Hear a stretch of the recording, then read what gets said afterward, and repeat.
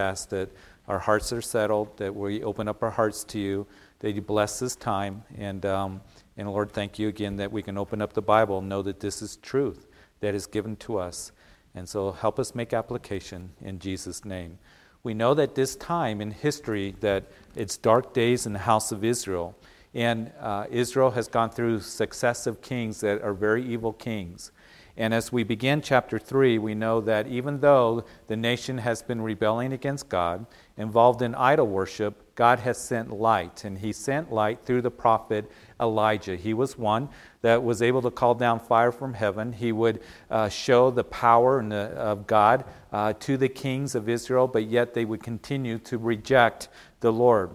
And so it is Elijah, as we saw last week, that he was taken up into heaven in a fiery chariot. It's a picture of Elijah, what is promised to us, that we are going to be raptured. That is, there will be a generation that will be raptured, as 1 Thessalonians chapter 4 tells us about that. So Elijah didn't taste death, but he would be taken up into heaven in that fiery chariot, and so the mantle would fall, that is the mantle of the prophetic office, upon Elisha now. And you recall that when Elijah, right before he was raptured, that he would ask Elisha, "What do you want from me?" And Elisha would say, "I want a double portion of your anointing." And Elijah said, "You asked for a hard thing." But he would receive that double portion. And what we're going to see, that now Elijah, that he has taken the prophetic ministry, he is now going to minister during this dark time of the house of Israel. Because you see, as Elijah was ministering, there was a king named Ahab that he was ruling, and he plunged the house of Israel deep into Baal worship. He made Samaria, and Samaria became the capital of those 10 northern tribes called the house of Israel. And he built a temple there dedicated to the false god Baal. So the nation was plunged deep into Baal worship. Also, remember that it was Jeroboam, the first king of Israel, that had built those temples in Dan and in Bethel dedicated to the golden calf. So there was all kinds of false worship that was going on in the house of Israel. And even though Elijah, that fiery prophet, was able to demonstrate the power of God and the truthfulness of God and bringing the word of God to the leaders and to the people, still there was rebellion against God. So Ahab, as we saw at the end of 1 Kings in chapter 22, ended up being killed in battle against Syria. So his son Azariah, he became the king.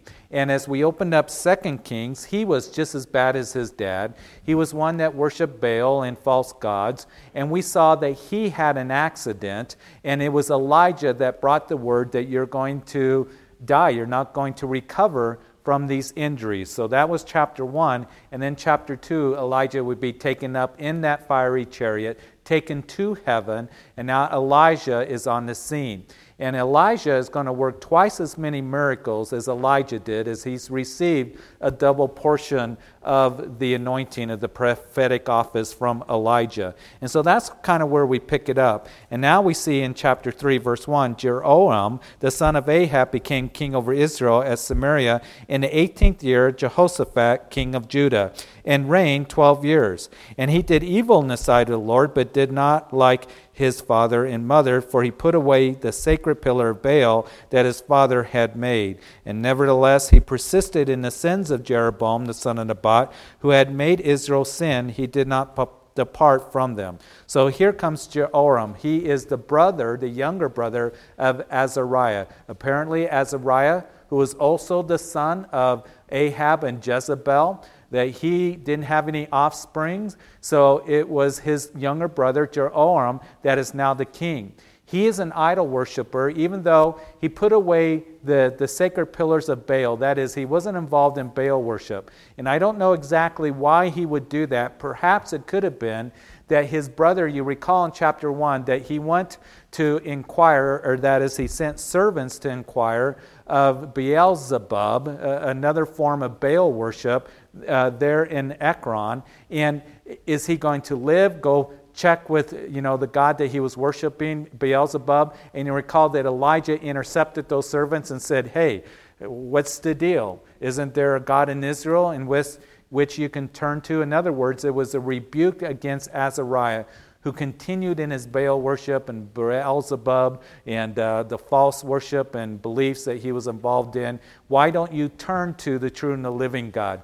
So God is, again, using the prophets to call the leaders and the people into repentance, but yet we've seen that all the leaders are very wicked kings. They are involved in false worship. So perhaps because that happened, maybe it was Jehoram that said, I don't want anything to do with Baal, but he was still involved in idol worship as he was involved in the sins of Jeroboam, who set up those temples dedicated to the golden calf. So here is Jehoram. He is, as I mentioned, one ruling during this time, that down south in Judah, the house of Judah, Jehoshaphat is ruling at the same time.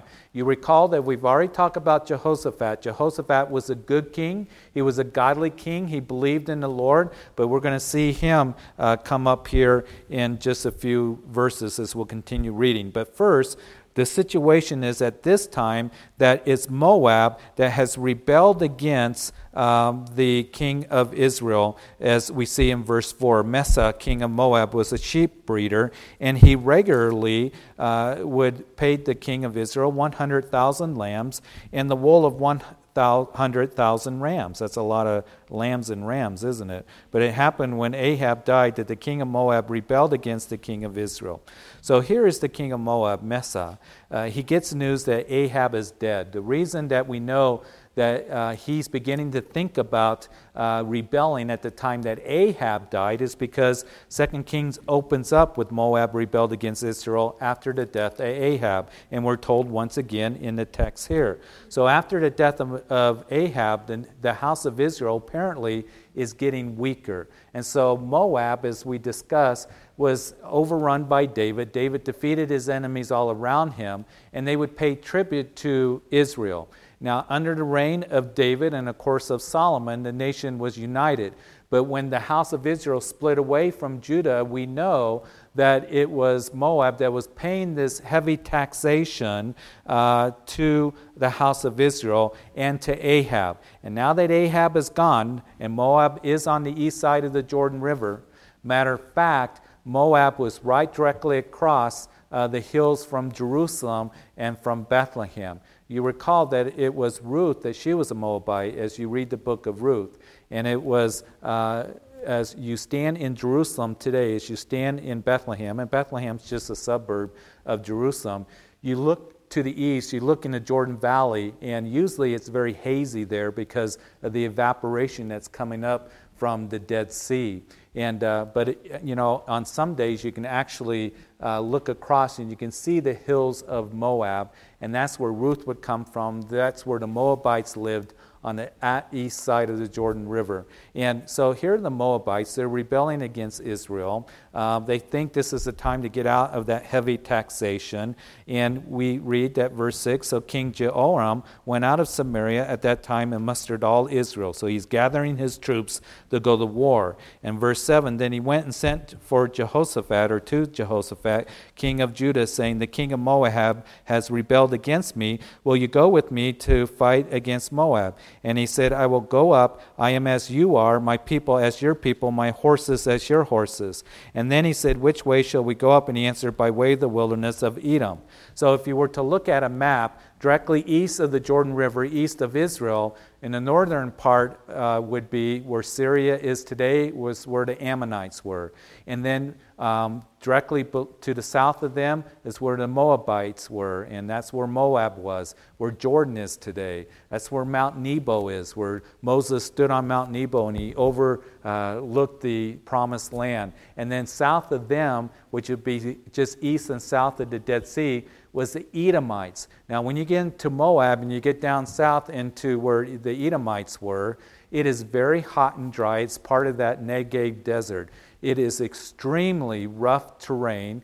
It is extremely very, hot, as I mentioned to you, because it is desert. I've been in that area in February, and it was like 100 degrees. And it's a stifling heat, and it just, and it's worse in the summertime. But even in the wintertime, it is very, very hot. So here is, the king of Israel, and he wants to form this alliance. And he wants to go to war against Moab.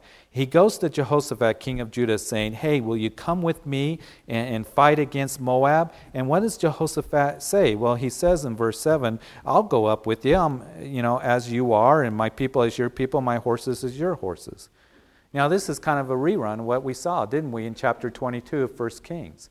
You recall that it was Jehoshaphat that went up to see Ahab, and Ahab said, hey, I want to go against the Syrians. Jehoshaphat, will you join in with us to fight against the Syrians? And Jehoshaphat said, sure, I'm as you are, and our horses and chariots, are as you. We're all one. And that's what Jehoshaphat did, and he almost lost his life because of it. Because you remember that it was the prophet that came as the request of Jehoshaphat. He said, hey, Ahab, don't we have a prophet here that can speak the word of the Lord? And Ahab said, yeah, there's this one prophet that speaks on behalf of the God that you believe in, Jehoshaphat, but he always speaks bad things against me. And it was the prophet that did come and said, Ahab, this is what's going to happen. The nation's going to be defeated, the people are going to be scattered, and you're a dead man. You're going to lose your life in this battle. And so Ahab, what he did was, he says to Jehoshaphat, as they get ready for this battle, he says, Jehoshaphat, why don't you wear your kingly robes? I'll disguise myself. And Jehoshaphat says, okay. And why he did that, I'll never understand. It just doesn't make sense. Jehoshaphat was a godly king. He was a good king. He loved the Lord, but he also wasn't always the wisest king. And he had this thing about he would yoke himself with the evil kings of Israel. And we know that Paul, writing to the Corinthians in 2 Corinthians chapter 6, would say to you and to me that we are not to be unequally yoked with unbelievers. What is light have fellowship with darkness? No, it doesn't. And so here's Jehoshaphat. For some reason, he felt compelled to be yoked to the kings of Israel in going to war, and he almost lost his life because here's Ahab saying, I'm going to disguise myself, you be the king. And of course Jehoshaphat, when he went out there, it was the Syrians that were gunning for him. Hey, there's the king of Israel. They thought it was Ahab. And Jehoshaphat cried out to the Lord, it says, and the Lord delivered him. But all he did was put a big target on his back. And why he did that, we don't fully understand, except that he was gullible. And he was one that didn't always use wisdom. And we know that Jehoshaphat also would link himself with Ahab after the death of Ahab. When Azariah becomes king, they were building ships to go get gold in Ophir. And they would want to bring the gold back, but it didn't work because the ships all wrecked and they sank, and it didn't happen. So he was linking himself and yoking himself with the king of Israel and trying to bring in all this gold and everything. And instead of his ship coming in, the ships went down is what happened. And so he learned, you think he would learn from that. So once again, now here is Jehoram. He wants to yoke himself with Jehoshaphat and going to war against the Moabites. And so he says, okay, we'll go ahead and do that. And I think that Jehoshaphat, that the reason that he did do that is because he was one that he wanted the nations to come together. I think he really wanted the house of Israel and the house of Judah to come together and be united once again. But in that desire, because what we're going to see later on as we continue in 2 Kings, is that Jehoshaphat's son is going to end up marrying Ahab's daughter. Her name is Athaliah, and she's going to bring a whole lot of problems to Judah, because she is an unbeliever and she's an idol worshiper, and it's going to be bad news. And you see, sometimes Christians or even Christian leaders, they will begin to compromise in this whole idea of trying to bring unity together and the churches together and stuff. We always want to stand for truth. And we're not to be yoked with that which is false. We're not to be yoked with that which is darkness. We're not to be yoked with that is wrong. And we need to be careful and use wisdom. It doesn't mean we don't witness. It doesn't mean we don't bring correction. It doesn't mean that we, continue to love, but love out of truth. And we don't want to compromise truth, okay? So here's Jehoshaphat. I think he would compromise in a great desire to want to bring the nations together. So he says, okay, we'll go to war. And it is Jehoram that says, which way do we go up? He says, well, we'll go on the southern border. We'll come up through Edom. We'll get the king of Edom to side with us. It'll be us three nations going against the Moabites. They won't suspect that we'll be coming up from that end. So he says, okay, we'll go ahead and do that. And so here is this battle that is taking shape that is going to happen. And verse 9, so the king of Israel went with the king of Judah and the king of Edom, and they marched on that roundabout route 7 days, and there was no water for the army, nor for the animals that followed them. And the king of Israel said, alas, for the Lord has called these three kings together to deliver them into the hand of Moab. But Jehoshaphat said, is there no prophet of the Lord here, that we may inquire of the Lord by him? So one of the servants of the king of Israel answered and said, Elijah, the son of Shaphat, is here, who poured water in the hands of Elijah. So a couple things. They're coming up from the very south. They go the roundabout way. They probably go clear down in the Negev desert in southern Israel, which is very hot, south of the Dead Sea. They come swinging around. They're going to go up in the southern border of Moab, and there's no water. There's no food. It's hot 7 days. And all of a sudden the king of Israel, he begins to cry out and he says, you know what? The Lord is going to deliver us into the hands of Moab. But it was Jehoshaphat at this time who uses wisdom, and he says, why don't we inquire of the Lord? Isn't there a prophet? Yes, there is. There's Elijah, who poured water on the hands of Elijah. Now, a couple of things here. It is very easy for any of us that when we face dry times and difficult times and difficult circumstances, you see, we have a choice. Either complain to the Lord and about the Lord, or cry out to the Lord. And here is the king of Israel, that he's complaining, he's folding, he's really caving in right now. And he's saying, oh, the Lord is against us, and the Lord is going to deliver us to the hands of Moab. And that can happen. You see, I've talked with even Christians that when they face very difficult times, that they'll come and talk to me, and God is against me, and God is working against me, and He doesn't love me, and He doesn't care about me. And there's this complaining against the Lord. And I want you to know that even though you go through trials and difficulties and hard times, that the Lord is always for you. He loves you, and He desires to work as you do not complain about Him or complain to Him, but as you cry out to Him. And that's the wonderful thing about being a child of God, a daughter or a son of the true and living God who loves you. As you've surrendered your heart to Jesus Christ, you belong to Him. And He wants to work on your behalf. But it's very important that we cry out to Him. And we say, Lord, I'm in this dry time, this difficult circumstance. I don't understand, but know that God's promises are true, that He loves you, that He desires to work on your behalf. And He desires to be your refuge and your strength and your wisdom, to give you direction. And the Lord wants to do so much. But so oftentimes we begin to cave. We begin to become negative, and we murmur and complain rather than coming to the Lord. And that's the wonderful thing about you and I, is that as children of God, that we can come to Him every day in every circumstance, and we can cry out to Him, and He hears us. He hears us.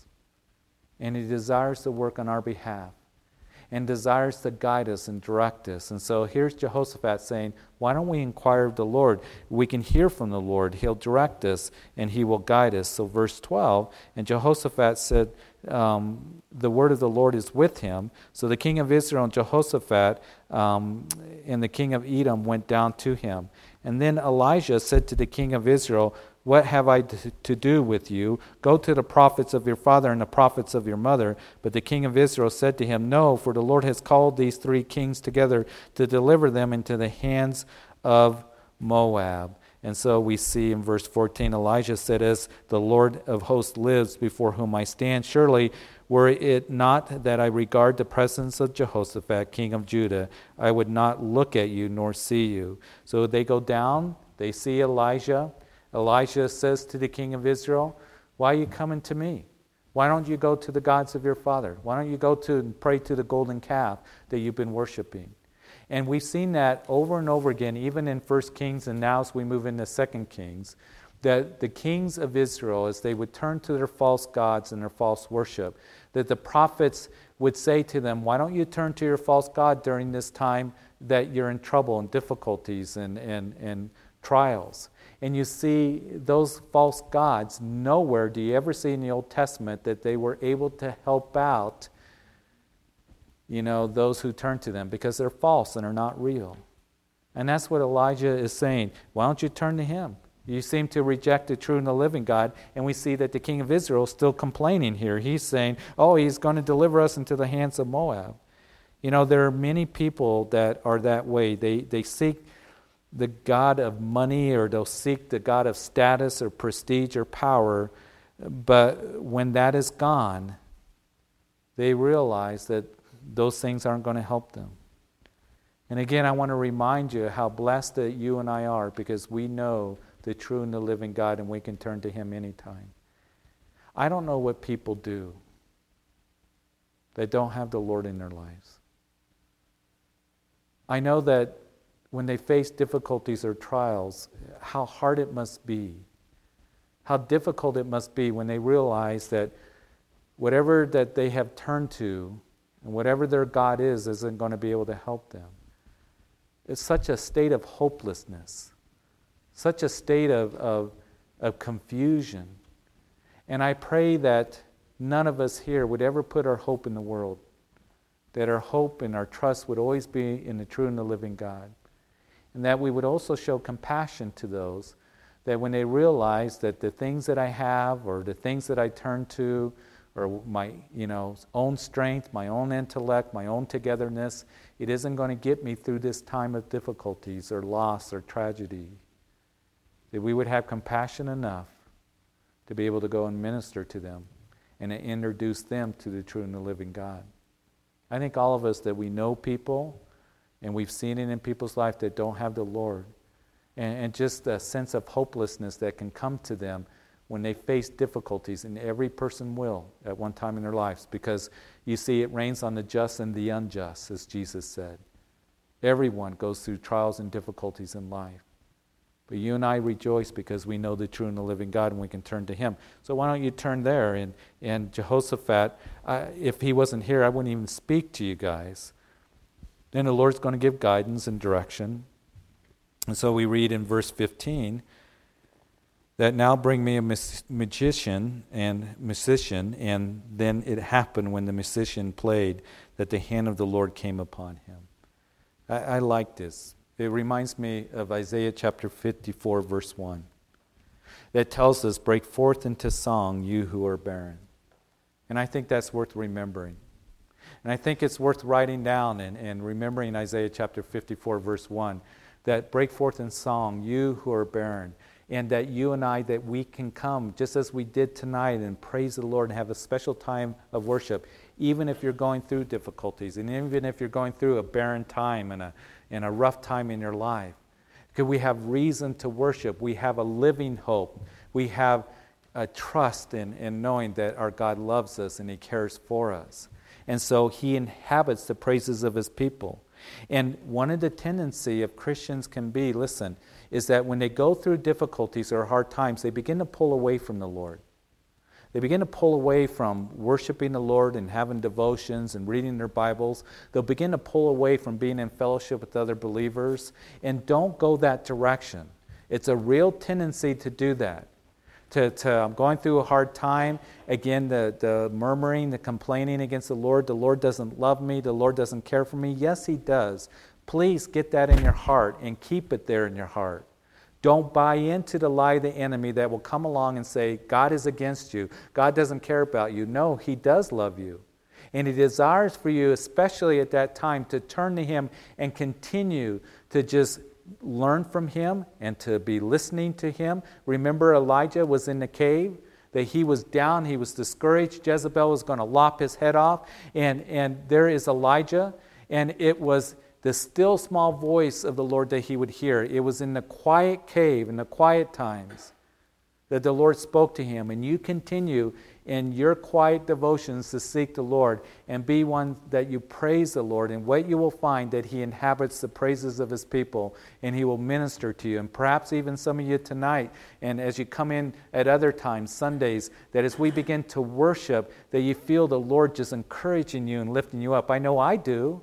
It's such a blessing. And I hope that you continue to do that. But don't pull away from the Lord, okay? Don't pull away from him. But continue to just look to him and to worship him. You can go through the Psalms, and you can see that David, that he would talk about in those Psalms, he's so articulate about the troubles that he went through and the difficulties. And my enemies surround me. And he talks about how his pillow was soaked from his tears and how his bones ached, because of the trials and difficulties that he was going through.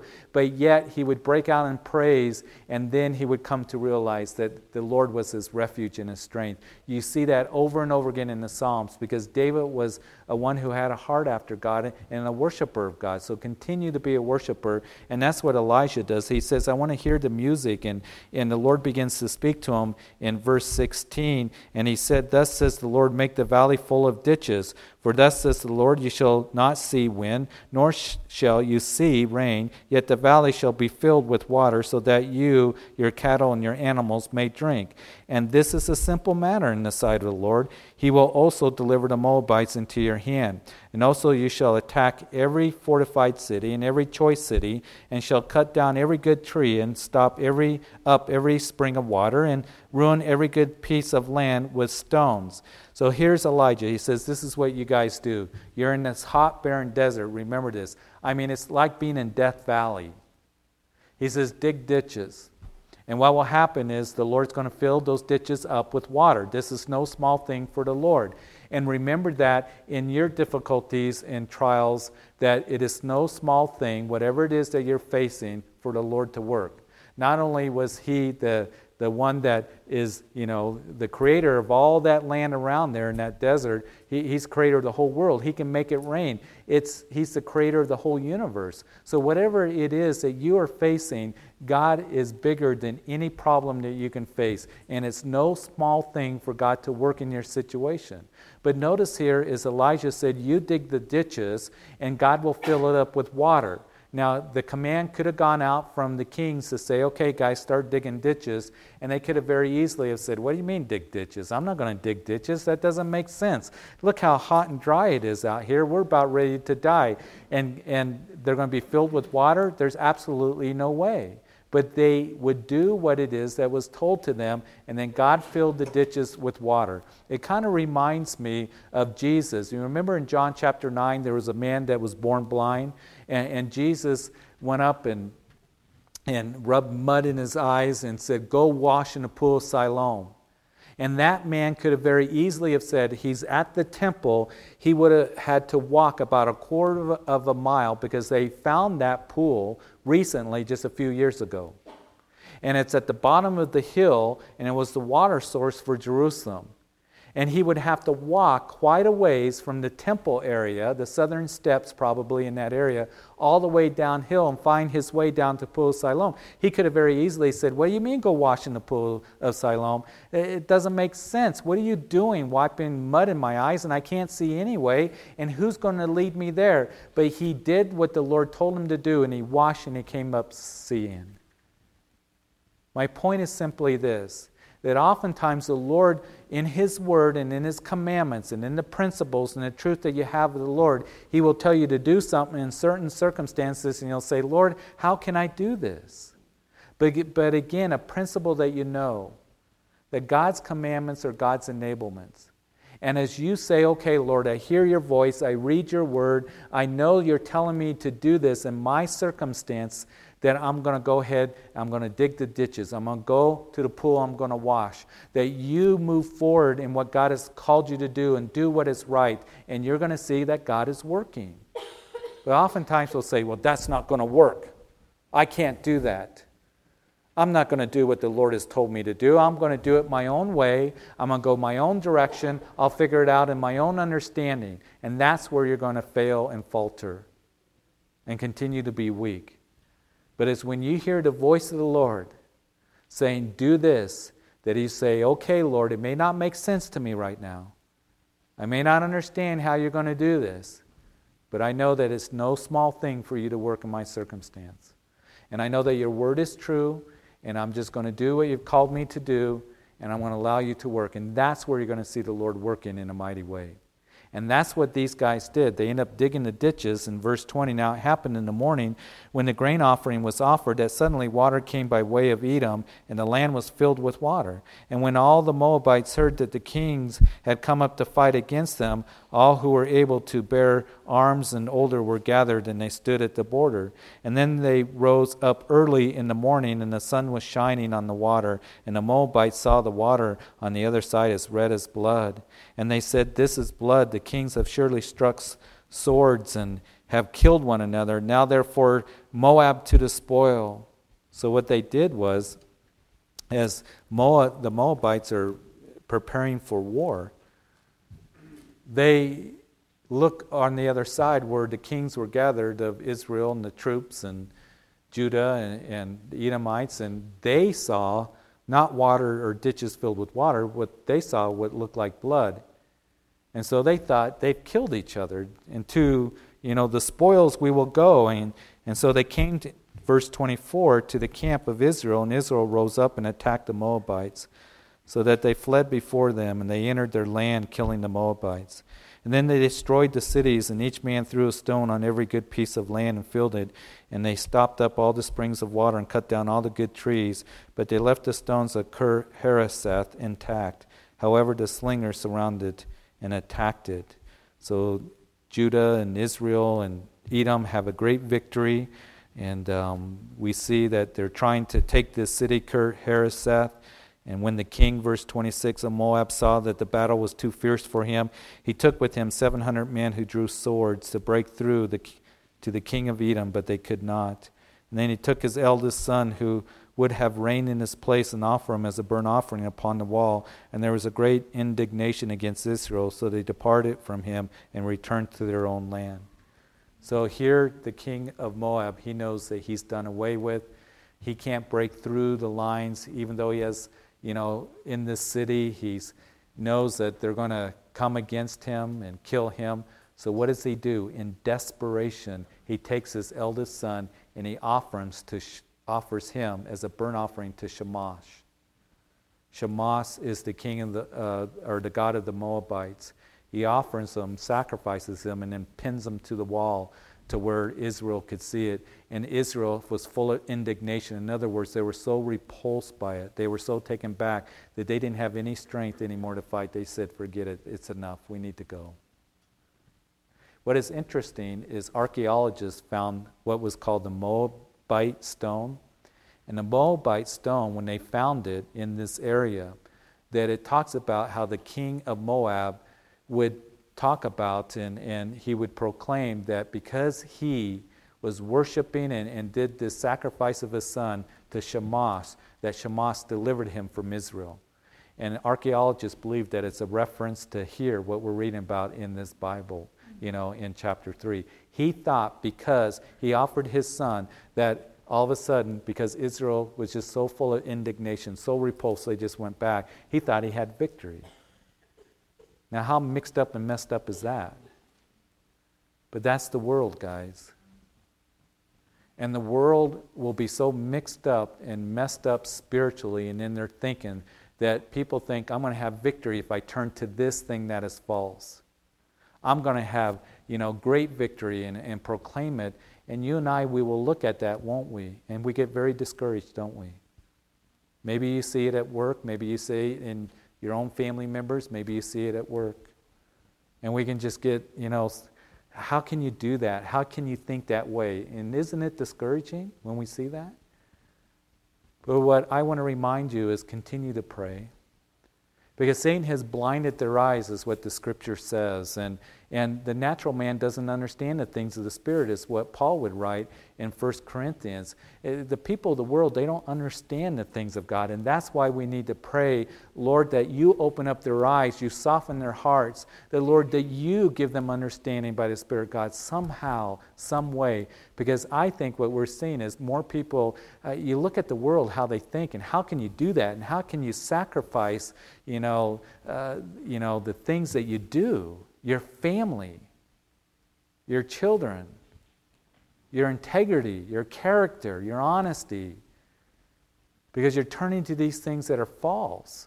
And you think that it's great, you think it's wonderful, you think that you have victory? No. But Lord, open up their eyes. Take the blindness away. Lord, soften their hearts. Help them to see.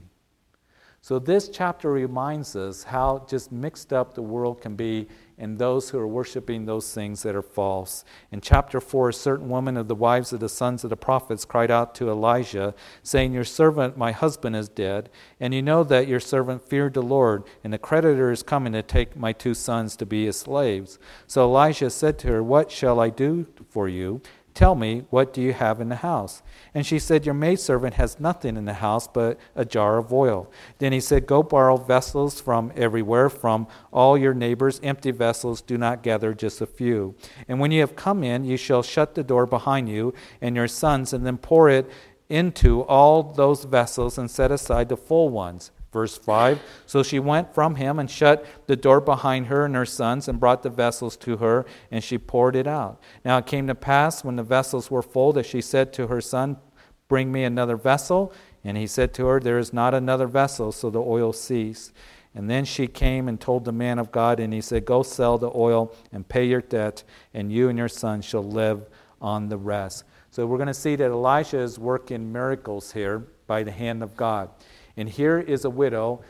She's married to one of the sons of the prophet, and she finds herself alone.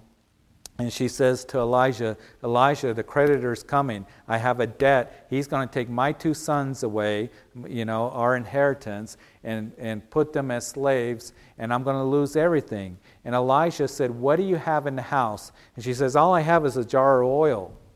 And he says, "This is what you do. Go find all the empty vessels that you can find. Go around and start asking and bring them here. Just do it, as many as you can find, and start pouring that oil." And she did that. And again, she did what the word of the Lord was given to her. She could have very easily said, "What? I just got a jar of oil. What's that going to do?" But she would do that, and she would pour it into those empty vessels, and it kept filling up till all the vessels that they had gathered was filled up. And oil, of course, was very expensive. So go and sell it and pay off your debt and live on the rest. You're going to be okay. I want us to make some practical application as we look at this. And just as we see a miracle of Elijah, but also we know that oil in the Old Testament speaks of what? It speaks of the Holy Spirit. And I want to encourage you who desire to minister to others, to see God working in a powerful way in your life, that you take what you have, what little that you have. Because any of us who desire to minister, we need the Holy Spirit flowing through us and working through us.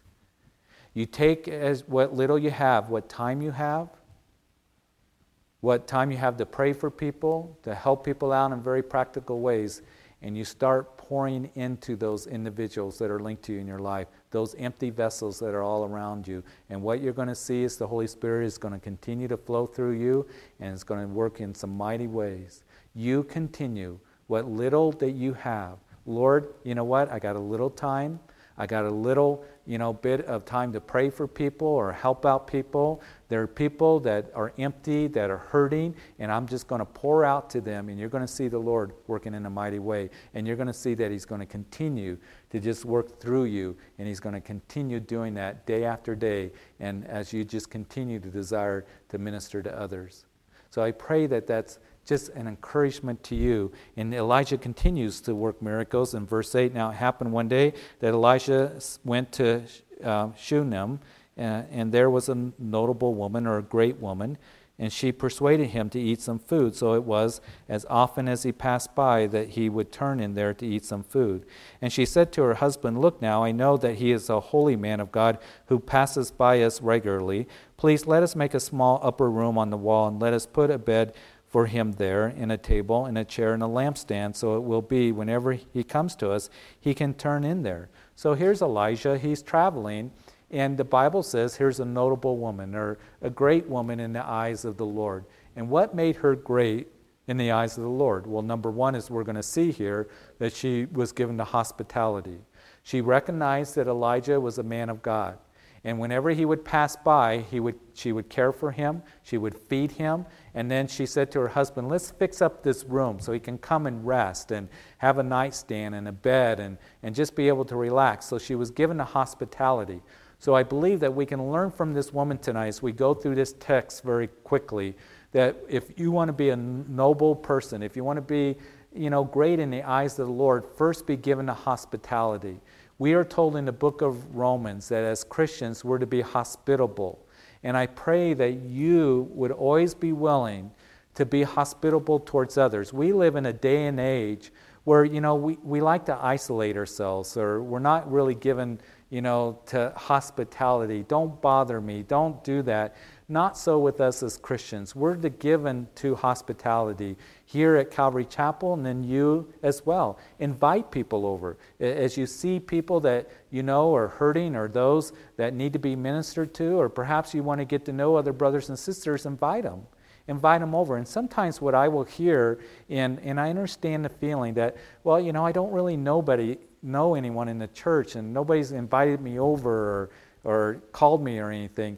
Well, why don't you invite somebody over? You make an effort to do that, and I want to encourage you in that. And I think all of us have a responsibility, so be given over to hospitality. Be willing to open up your home and open up your life to others, and that's what she's doing. So number one, she was given over to hospitality, and then as we continue here in verse 11, we read, "And it happened one day that he came there and turned into the upper room and laid down there. And then he said to Gehazi, his servant, 'Call the Shulamite woman.' And he had called her, and she stood before him. And he said to him, 'Say now to her, Look, you have been concerned for us all with this care. What can I do for you? Do you want me to speak on your behalf to the king or to the commander of the army?' So she answered, 'I dwell among my own people.'" I think a second thing that makes this woman great in the eyes of the Lord, she was very content.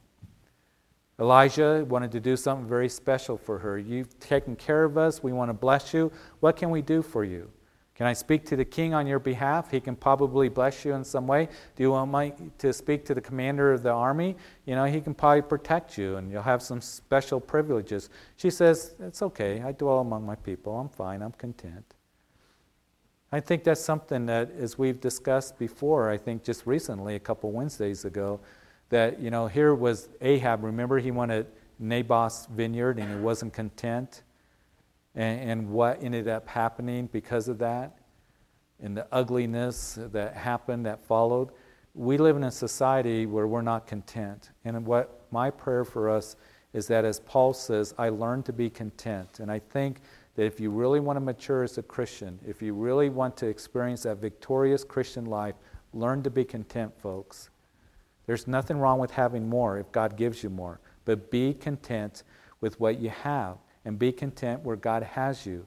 That, Lord, you've blessed me, you've given me eternal life, I have your son Jesus, that's the very best. What more, could I want? And we do desire things and we want things, but learn to be content. And I think that's an important characteristic that should be in our lives as Christians, to learn to be content and not always wanting more and watching out for covetousness, as Jesus said that we're to watch out for. So she's very content, and she says, "I dwell among my people. I don't, really need anything." In verse 14, so he said, "What then is to be done for her?" And Gehazi answered, "Actually, she has no son, and her husband is old." So he said, "Call her." And when he had called her, she stood at the doorway. And then he said, about this time next year you shall embrace a son. And she said, no, my lord, man of God, do not lie to your maidservant. But the woman conceived and bore a son when the appointed time had come of which Elijah had told her. He wanted to do something. Gehazi says, hey, she doesn't have a son. Of course, in ancient Israel at that time, that was something that was a big deal, not to have a son to continue the inheritance. Her husband is old. It's not happening. And Elisha says, you're going to have a son. And she says, it's too good to be true. Sometimes I think that we as believers, that we know that God can bless, but where we can have problems in our faith is we don't think that God wants to bless us. He doesn't want to work for me. He doesn't want to bless me. Everybody else he does, but not me. And I pray that you would know that the Lord desires to work for you as well, whatever that might mean. That he desires to bless. He desires, as you just stay faithful to him, as you just rely on him, as you trust in him and rest in his love, he wants to work on your behalf. And so you're going to have a child, and she does. And the woman conceived, verse 17, and bore a son when the appointed time had come in which Elijah had told her. And the child grew. Now it happened one day that when he went out to his father to the reapers, and he said to his father, my head, my head. And so he said to the servant, carry him to his mother. And when he had taken him and brought him to his mother, he sat on her knees till noon, and then died. And she went up and laid him on the bed of the man of God, shut the door upon him, and went out. She has a son. He grows. He's out in the field. The reapers are out there. An accident happens. Maybe he got struck with a sickle or something in his head, and it's a very serious injury, and he ends up dying. But I think the third thing that we see here is this woman did have faith, and that's what makes her a great woman of God. She doesn't prepare him for burial, but she takes her son up to Elijah's room and prepares for a miracle. And she's going to go get Elijah as we continue reading verse 22. She called her husband and said, please send me one of the young men and one of the donkeys that I may run to the man of God and come back. So he said, why are you going to him today? It is neither the new moon nor the Sabbath. And she said, it is well. It is well. No matter what it is that we go through, I can't help but think about that song, It Is Well With My Soul. Why are you going to church, her husband says. You know, it's not the Sabbath, it's not the new moon. Why are you going to see the man of God? That's kind of what he's saying. You know, why are you going to see him? It's not day that you go to church, it's not the Sabbath, it's not any of those things. Sometimes people will say to you, why do you go to church on Wednesday night? Why do you go to Calvary Chapel for Bible study, especially you're studying the Old Testament? Why would you want to do that? We can worship the Lord any day and learn of him, and that's what's so wonderful about being a Christian.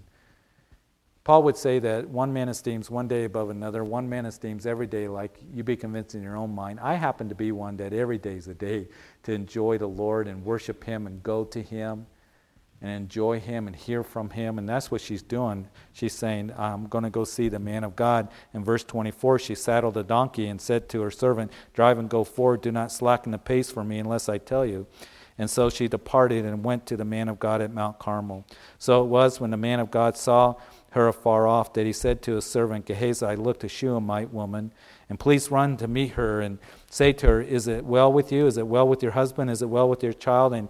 And she answered, it is well. Now she comes from the Samaritan mountains across the Jezreel Valley to Mount Carmel. There's Elisha. He sees her coming. He knows something's not right. He knows something is up. So he sends Gehazi ahead. Go ask her, is something wrong with her husband? Is something wrong with her son? She says it is well. In other words, she doesn't want to talk to Gehazi. She wants to talk to Elijah. In verse 27, and when it came to the man of God at the hill, she caught him by the feet, but Gehazi came near to push her away. But the man of God said, let her alone, for her soul is in deep distress, and the Lord has hidden it from me and has not told me. Verse 27, couple quick considerations here. I know it's getting late, but a few more minutes and then we'll be done with the story. But this is really important because not only are we seeing the characteristics that made this woman great in the eyes of God. She was hospitable, she was content, she had faith, But also we see what made Elijah very effective and great in being a servant of the Lord. First of all, we saw in the previous chapter, he washes the hands of Elijah. And that speaks of humility. He was humble. He washed the hands of Elijah. He was a practical servant. And listen, any of you that really want to be used of the Lord, you need to come in humbleness before the Lord, and humbleness to your service to the Lord, and practical service to the Lord. To learn to wash hands. Jesus washed feet and serve in a very humble way, and that was Elijah. But also the second thing, listen, he had compassion. He had compassion on this lady that is hurting. And you see, what can happen is we can minister over time and we start to lose that compassion. Gehazi pushes her away, and here is Elisha saying, leave her alone. She is hurting. And may we never lose compassion for people who are hurting. And if you want to be used of the Lord in a very effective way, have compassion for people. If you don't have compassion for people, you're not going to be used of the Lord in the way that you could or you should. That's just the bottom line. Jesus looked at the multitude, it says in Matthew's gospel, as sheep without a shepherd, and he had compassion on them.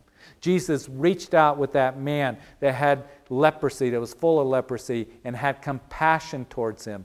Jesus was one that was full of compassion for the people that he ministered to. And if you and I want to minister to others, we need to have compassion. If you lose that, where it's like people bug me, get away from me, and all of this, I don't want to be bothered by people, then you're not going to be effective in ministry at all.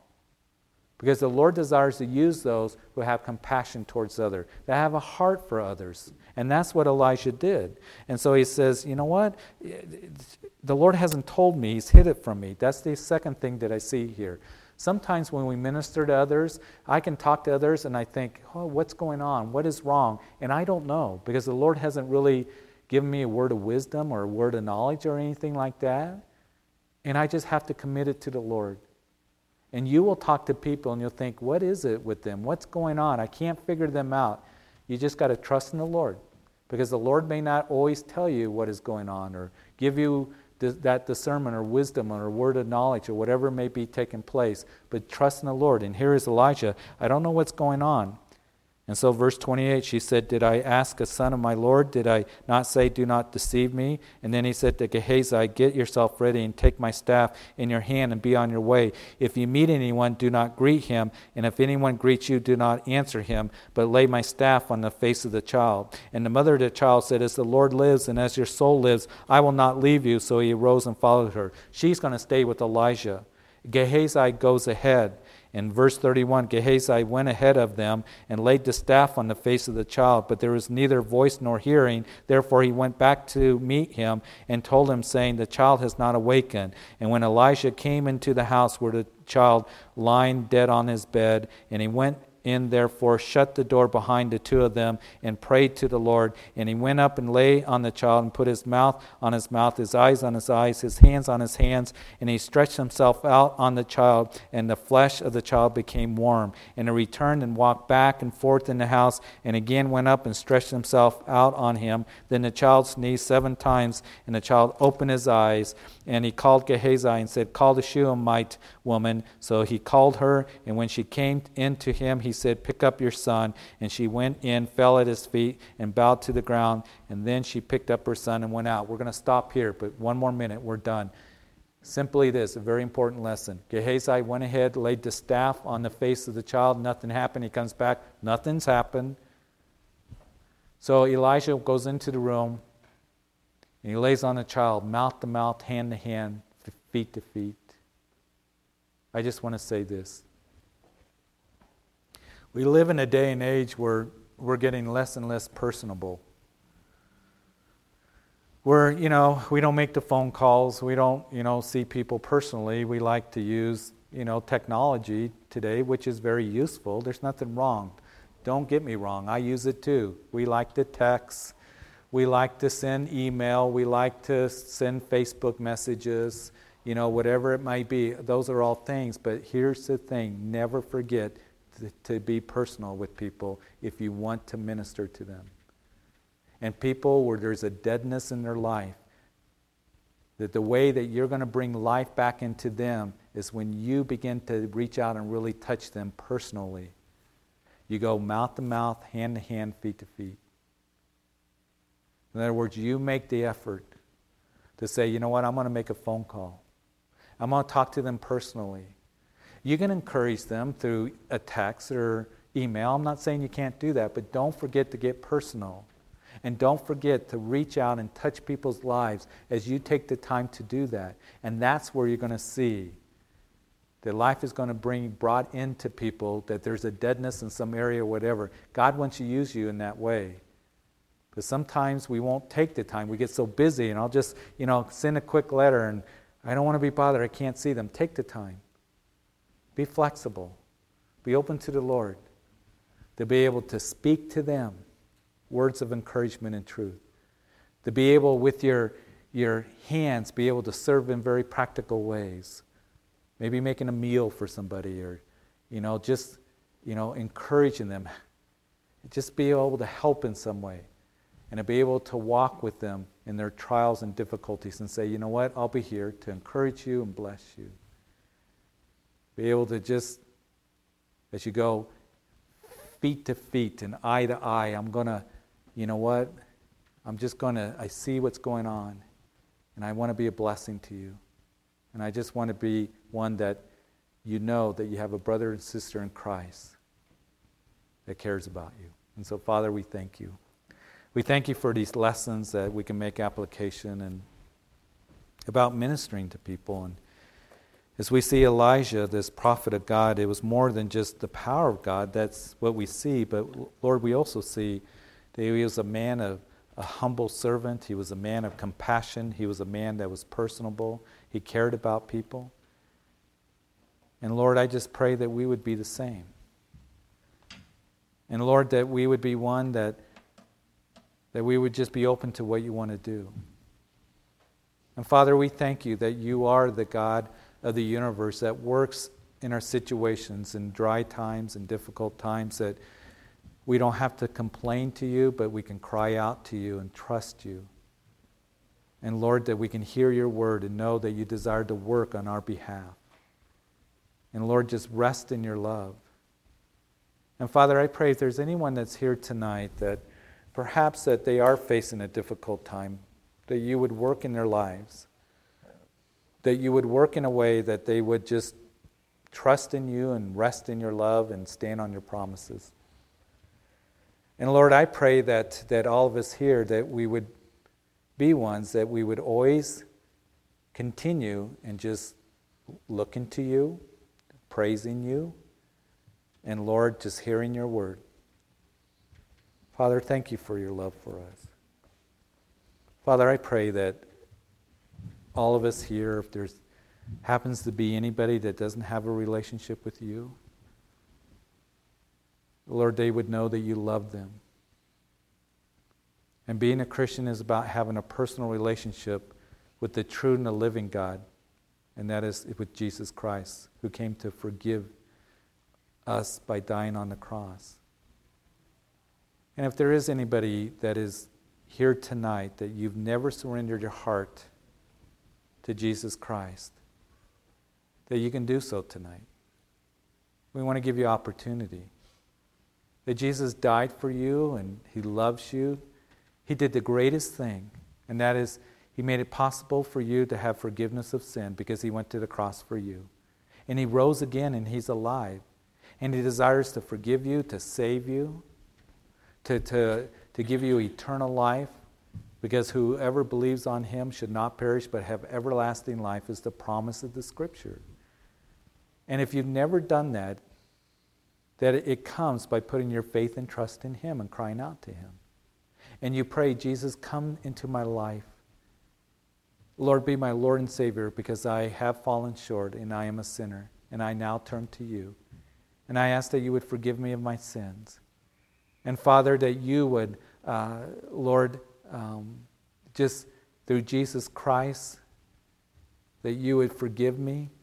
I believe that Jesus died for all of my sins. Be my personal Lord and Savior, Jesus. And thank you for hearing my prayer. And help me to live for you all the days of my life.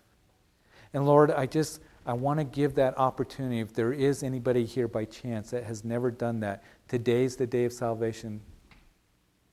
And Father, I just thank you for your love and provision for us. I thank you for this night in Bible study. Take everybody home as the weather is bad and keep us safe. And